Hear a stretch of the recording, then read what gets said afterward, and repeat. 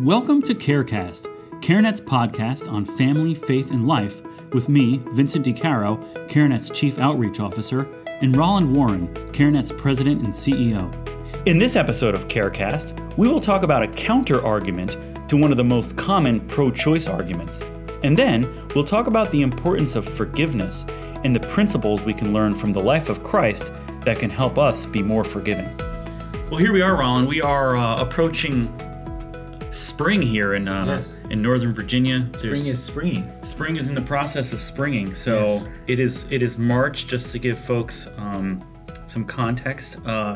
March 20th is a very important date, as you know. That is the date that the Supreme Court will be hearing the arguments in the NIFLA versus Becerra case, which is incredibly important. We've talked about that before in this podcast. In fact, I think in the last episode of CareCast we covered that. So we would just ask folks to continue to pray for that whole process and the aftermath as well on that case. Again, that's the NIFLA versus Becerra case. Oral arguments heard on March 20th for that at the Supreme Court of the United States. So big stuff, important stuff. But we wanted to just cover a couple of things, the sorts of things that we love to cover here, which is sort of breaking down arguments that are being made in our culture around the life issue, and just kind of talking through those and helping folks understand at least what our perspective is and hopefully what a broader perspective around the life issue is. So one argument in particular that we've seen numerous times, and most recently in a column in the Washington Post. So Gene Weingarten, who's the humor columnist for the Washington Post, wrote an article. And I just want to make clear, we have nothing against Gene. This is not about Gene. We don't know Gene. We don't know Gene. Gene could be a great guy. So we would just, this is nothing personal against Gene. We just want to, but we do want to kind of talk about the argument that he made, right? And talk about whether or not it sort of makes sense, and if it really is representative of, because he, like a lot of pro-choice people do, I think often, is that they basically set up what their version of a pro-life worldview is, right? And then they kind of knock it down and say, therefore, pro-choice is the correct viewpoint. So he kind of created a version of a pro-life argument, and then sort of defeated that argument. Right. I think it's called a straw man. It is. It's the classic straw man scenario. Yes. So basically, in so many... As opposed to a tin man. It's a tin man. Which is much more difficult to knock down. It is, if you've seen the movie. Right. Yeah. That's why we set up tin man arguments. Right. As a contrast. But tin men don't have hearts, so I don't know if that's a good idea either. Oh, jeez, Mike. Okay, a tin man with a heart. Like at the end of the movie, he gets the heart. So that's right. You're right. He does have a heart. Yeah. So there you go. Yeah, in fact, he's like, I mean, we can talk about Wizard of Oz probably for a very long time because it's a very interesting movie, but the Tin Man was actually the most sensitive of all the characters, and he's the one that didn't have the heart, right? Exactly. The Scarecrow was the smartest, and he was the one that didn't have a brain. So good stuff. Literary devices there. Thus, why it was easy to knock him down. Yes. Anyway. Very good. Right? Yes. Okay, so getting back to Gene Weingarten's argument. So essentially what he did was basically say that pro-life people believe that a baby and a fetus in the womb at whatever stage of development, 1 week, 2 weeks, whatever. He didn't necessarily specify that, but a fetus, that pro-life people believe that a fetus and a baby are the same thing, right? And therefore, if you are in favor of abortion, you are in favor of killing babies, and therefore you're basically crazy. And me, this is Gene saying, I'm a pro-choice person. I'm not in favor of killing babies. Therefore, abortion is okay. Right. So, and our response to that essentially has been that the pro-life worldview doesn't rely on the belief that a fetus and a baby are the same thing, but that they are both human lives in different stages of development. Absolutely. And that is a key critical point when you're talking about this issue and when you're thinking about this issue. And it's interesting though, because one of the reasons I think people kind of come to a perspective that there's not a similarity though, it has a lot to do with how some people think children come into the world, right? Mm-hmm. So if you have the view that children are constructed, or rather children develop. Mm-hmm. So does a child come into the world like a Chevy?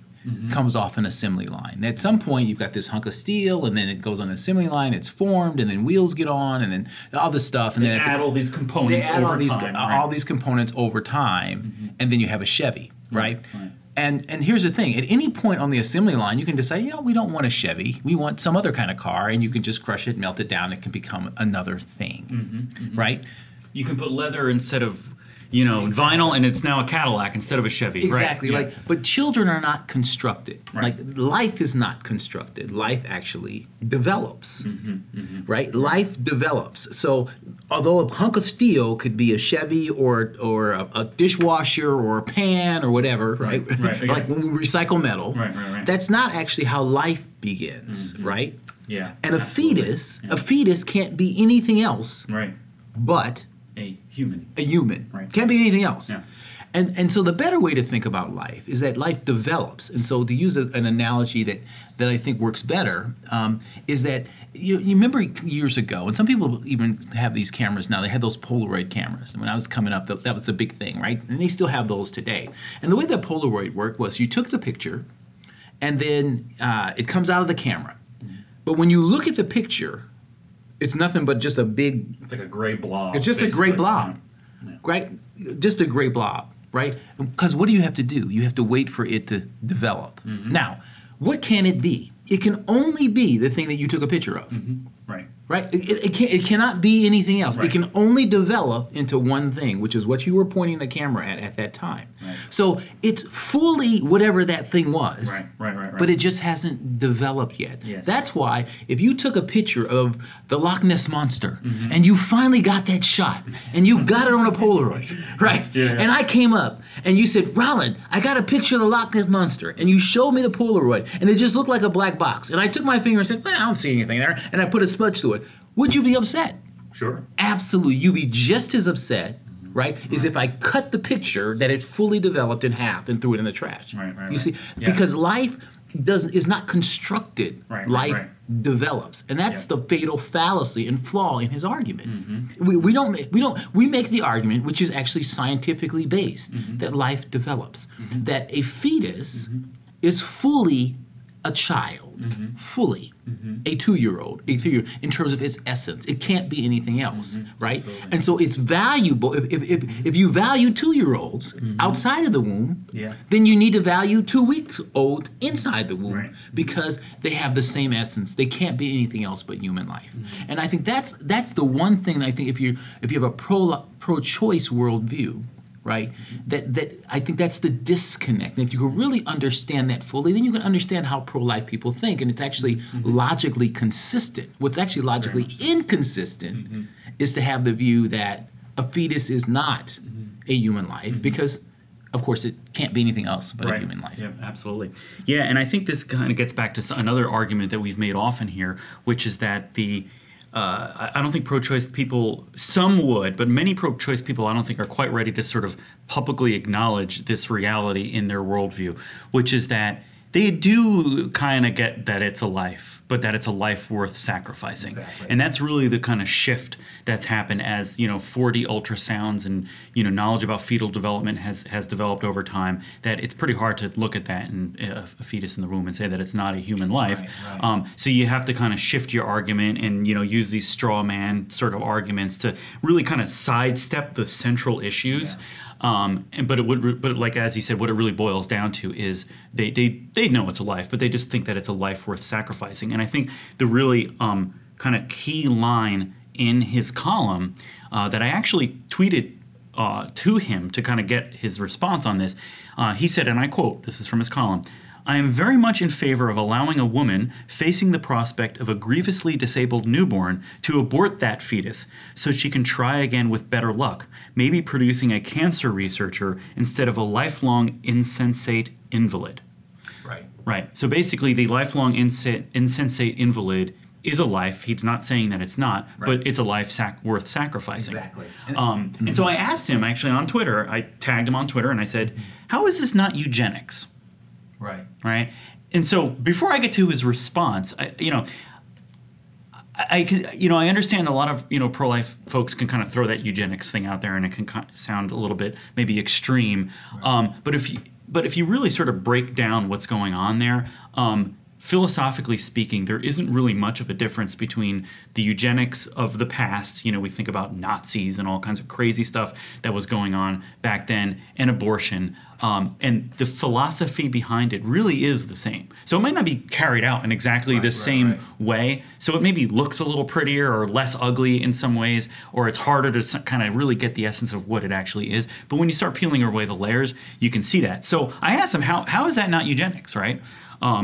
And his response was, if you consider aborting an acephalic fetus to be eugenics, we don't have a HE double hockey sticks of a lot to discuss, And he's not talking about hockey. Right, he's not talking about hockey. So I didn't want to say that word, but you can imagine the word that we don't have a heck of a lot to discuss, So once again, he sort of sidestepped the question there. He basically took the most extreme example of somebody and said that it's not eugenics to abort somebody that has this particular disability. But, well, first of all, it sort of is, because you're basically you're selecting you have a list of disabilities that are unacceptable.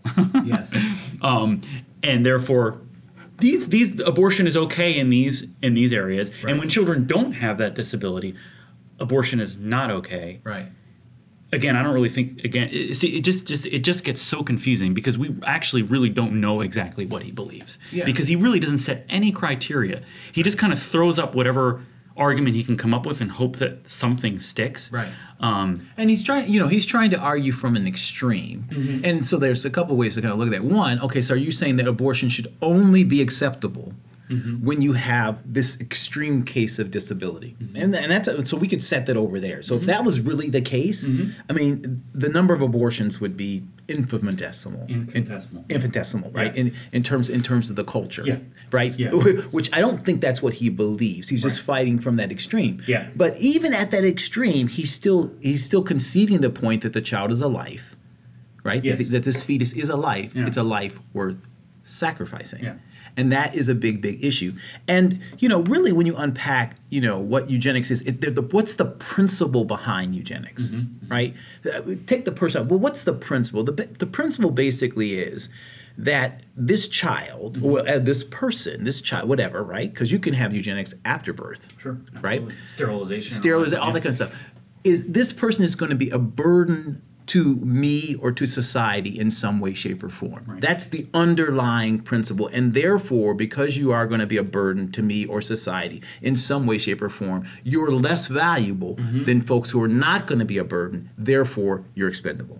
That's really what it is. Yeah. And when you have that principle, right, then you say, well, gosh, well, first off, what if we don't catch a disability in the womb? What makes that person more valuable outside of the womb? So the child is born, oh my gosh, they had something we couldn't catch because we have technology to catch it. Why would we not just have agency to kill the child then? Like what gives what gives that child more agency outside of the womb? And if anything, the child actually has become more of a burden after they're born, because now you actually have to actively care for that child, whereas in the womb they're pretty much taken care of. Exactly. Yeah. So you should have a sense of urgency there. So there's a real big problem there that you say, well, then if you find out, and then the other issue that you have, since the principle is that this person is a burden in some way, shape, or form to me or to society at large, then you can start expanding that scope. So if I live in, I don't know, an agrarian society where I need lots of guys, and I happen to have a daughter,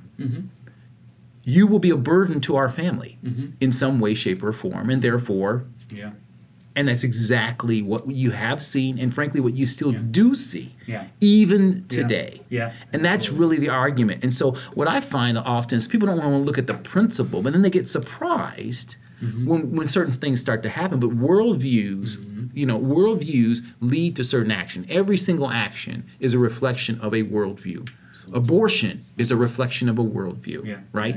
That I can determine the value of life, and I have agency once I determine the value of life, then to terminate that life based on the agency that I have. That's the overarching principle there, and I think that his article reflects that. And I think the other idea that this also kind of brings up again, and again something that we've talked about as well here at CareNet, is really at the end of the day, this notion of choice Yeah. is really in the kind of mind frame of those who are in favor of abortion. Choice is what's sacred. Yes. Not life, not this, not that. It's choice. So basically everything is sacrificed on the altar of choice. Right. That is the highest ideal, highest good. Yeah. And choice is morally neutral. Mm-hmm. And that's the problem. And it's changeable. It's changeable. It's flexible. It's yeah. So you don't have to set a criteria for what level of disability makes it acceptable to abort a fetus and not have it be called eugenics.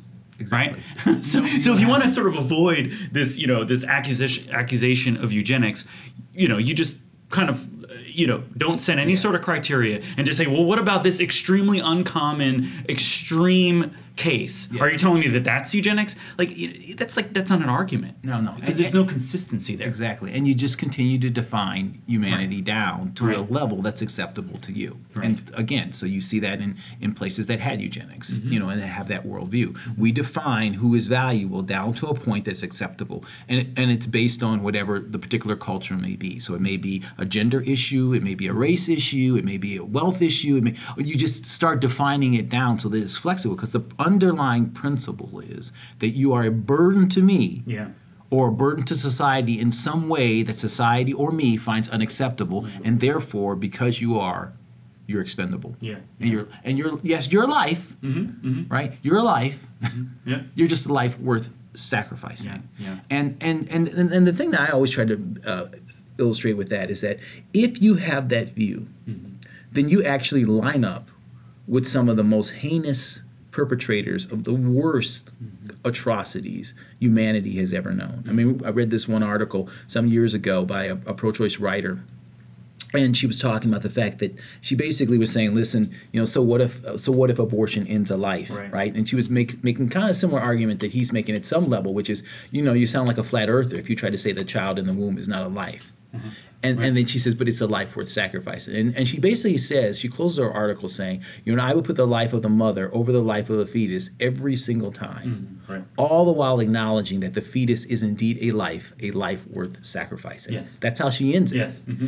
And what I did was I took those words, mother and fetus, and I replaced them with other words, right? Mm-hmm. I would put the life of the slave owner over the life of the slave, all the while acknowledging that the slave is indeed a life worth sacrificing. Right. I would put the life of the Nazi over the life of a Jew, all the while acknowledging that the Jew is a life worth sacrificing. Yeah. I will put the little boy over the life of the little girl, all the while acknowledging that the little girl is a life.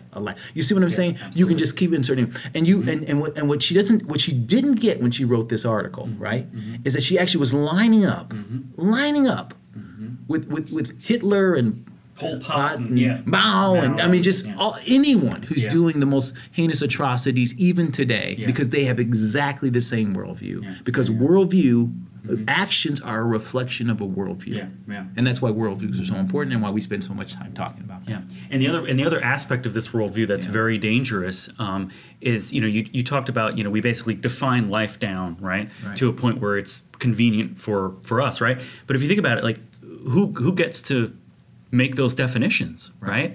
And so really what it boils down to is we're sort of in a might makes right sort of worldview, which is, again, what tyrants operate under, right? Absolutely. So if you're in power, you're right, Right. because you have the power and therefore you get to make the definitions and you get to call the shots. And so it really is, again, it's like... Again, one of the things that the pro-life movement gets, accused of is, comparing things to Hitler and all this other stuff. But we're not saying that the woman who wrote this article is Hitler. That's not what we're saying. But we're saying that the philosophy, the ideas behind what she's writing, have similarities to that worldview, Right. and you have to be cognizant of that in order to understand the beliefs that flow from those things. Exactly. And they started with the idea. Right, it started with an idea, and and that's how all these things start. They start with an idea, right? That's why, from a biblical standpoint, we're taught to be transformed by the renewing of our mind. Why? Because what your mind says and believes is what your actions will be. So if you want to change your actions, you've got to change your mind. And certainly anyone who wants to move a certain worldview into a perspective, particularly if they've got a certain group of people that they want to eliminate either through eugenics or genocide or whatever it may be, there's a worldview that they start to communicate first. Yes. And basically the worldview they start to communicate first is they start to dehumanize these folks or subhumanize them in some way, shape, or form, and really have and they don't necessarily argue and say the person's not alive. They say there's a life worth sacrificing. And then once you understand that perspective, once you adopt that perspective, then you can move forward and do whatever you want to do and continue to add to the list. Absolutely. So I think this is actually a great transition, because the next thing I wanted to talk about is some things that you've written and told me over the years about forgiveness. Yeah. And I think it's important for us to keep in mind that even though we might disagree with some folks around this issue, it's sort of easy to get mad at them and to think they're evil and all these other things. But the reality is that they are also our brothers and sisters, and that they were created by the same God in His image. And we have to be able to understand and forgive. And forgiveness is tough, especially with somebody that you think is wrong about something. Especially as something as fundamental as life, right? So I'm just going to read a quick line that I think was actually in the recent article that you wrote about forgiveness, and I'll ask you to kind of expand upon that, which was that forgiveness is a living sacrifice. To truly forgive, you must put to death your right to give the offending party anything you believe he or she deserves. I thought that was a great line, and I love that living sacrifice line. So tell me a little bit more about that. Yeah, it was interesting because one of the things that kind of inspired me around that, I was listening to a pastor speak about living sacrifice, and about sacrifice and how we're supposed to be as Christians a living sacrifice. And he was quoting another older pastor. He said, the problem with a living sacrifice is that it keeps crawling off of the altar, right? That kind of a thing. That's good. That kind of a thing. And so, I thought that was really clever, because I think that's the same thing that can happen with forgiveness, where you have a situation where you feel like I've forgiven someone, I put it on the altar, right? And I've kind of put to death my right, if you will, to give the offending party what I think they believe, and then it comes back again. It crawls off of the altar, and that's one of the things certainly that we have to focus on. And I think that one of the things that I also talk about in that article is the notion that unforgiveness is actually an injustice. And people don't really think about that way. And why is that an injustice? Well, from a Christian perspective, we have been forgiven much, right? And so in a relative sense, in many cases, obviously we're forgiving little, right? And if you are the kind of person that cannot forgive, then you're actually doing an injustice to that person, because you were given much and you're giving little. So if you think about that, like in the economy, you got blessed with something, or you get a tax cut, whatever it is, and there's this sort of expectation that, well, you've been given much, so you should share, right? And it's an injustice, it's a wrong for you to have a perspective that you're not going to share. And I think in that way, certainly from a Christian perspective, we've got this wellspring of forgiveness that comes from a relationship with Christ, and this continual forgiveness. And so what's required of us, right? A just God gives us forgiveness, right? That to be just like God, then we need to give forgiveness as well. So it's a really interesting, from my standpoint, it's a really interesting topic, and particularly one that's really significant when you have disagreements or conflicts with folks. Yeah, and I think just in a very practical sense as well, again, built sort of off these principles that the Bible teaches us, is that for me personally, when I'm having a hard time forgiving, and I'm certainly not perfect at this, but I really just think about all of the terrible things that I've done to other people, right? And then if you start thinking about that, you're like, man, who am I to say that I can't forgive this person for this thing? Because I've done worse things to other people. And so, again, to me, for example. Right, I know this. We could make a list of all the horrible things I've done. And you have forgiven me, so I appreciate that. That's right. You're a living sacrifice or something. But no, it's very true, and I think that's the wonderful and the difficult part about the Christian walk, right? Is that it forces you to think about these things, and they're not easy to think about. Because as you say, when you're in a situation where you need to forgive somebody, it's so easy just to think about what that person did and what they don't deserve, right? Mm-hmm. But then Christianity, it forces you to think about yourself and the terrible things that you've done to other people. Right.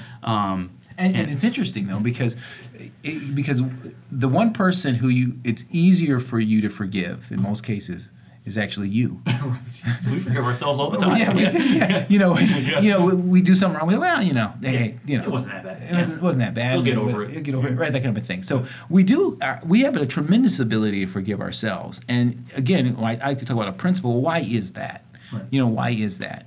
Right, and I think a lot of that has to do with kind of one of the second points I made in the article was that in order to truly forgive someone, you have to be able to separate someone's doing from their being, right? Mm-hmm. So that's one of the amazing things that Christ was able to do, right? He when he saw a person, he separated their doing from their being. In other words, he saw in their being that they were created in the image of God. Mm-hmm. And so he had this ability to innately see and be focused on this person is created in the image of God. And so he separated their doing from their being, which is the Christian narrative. When you hear in the verse, while we were yet sinners, Christ died for us. In other words, while we were sinning in our doing, he saw his image in our being, and he forgave us, that same thing. So you have to have that ability to do, and I think we do that better with ourselves. Right. We separate our doing, what I just did, to someone. Like if you cheat or lie or something like that, you'll say, that's just something that I did in that moment, but that's not really who I am. Exactly. That's not really me. Exactly. It's just something I did. Exactly. So I can forgive myself. Exactly. And so we have to give that same benefit of the doubt to other people. Exactly. And that's what Christ was able to do amazingly, and that was sort of he sort of wore these glasses, if you will, they almost like they're 2D glasses instead of 3D. And when he looked at humanity, he would separate someone's doing from their being, right? The thief on the cross, right? Mm-hmm. He was a thief on the cross. He wasn't like a wrongly accused thief on the cross. He was a thief that was a thief on the cross, and even he acknowledged that he deserved to be there. Yeah. But when Christ looked at him in that last moment, right, what did he do? He separated his doing, him being a thief, from his being, which is you're created in my image. You're creating the image of God, and I see that in you. And he forgave him in his being, all the while acknowledging who he was in his doing. And that really is a key to forgiveness that we always have to remember. Yeah, that's one of my favorite parts of the Bible, that particular story where Christ forgives the thief, because it's just that obviously Christ was in his greatest moment of absolute pain and suffering, but he was still thinking about other people. Yeah. Even the worst among us, right? Even forgive them, for they know not what they do. Yeah. And that ability to separate doing from being is an amazing aspect, an amazing characteristic, and certainly as Christians, the one that we're supposed to emulate. Yeah, absolutely. Right. Well, I think that's a great place to end. It is. We love ending on a positive note. Yes. I hope folks will forgive us. Yes. Because I know they're like, more. That's right. Like, can this continue? Can it just keep going and not end? Or that they would forgive us that it's gone on this long. So... Either way, we need forgiveness. We'll take forgiveness for whatever reason. We'll take it. So, very good. I think that'll do it for this episode of CareCast. So, thanks again for listening, and we'll see you next time. Yes, may God bless you daily as you serve Him faithfully in all you do. Amen.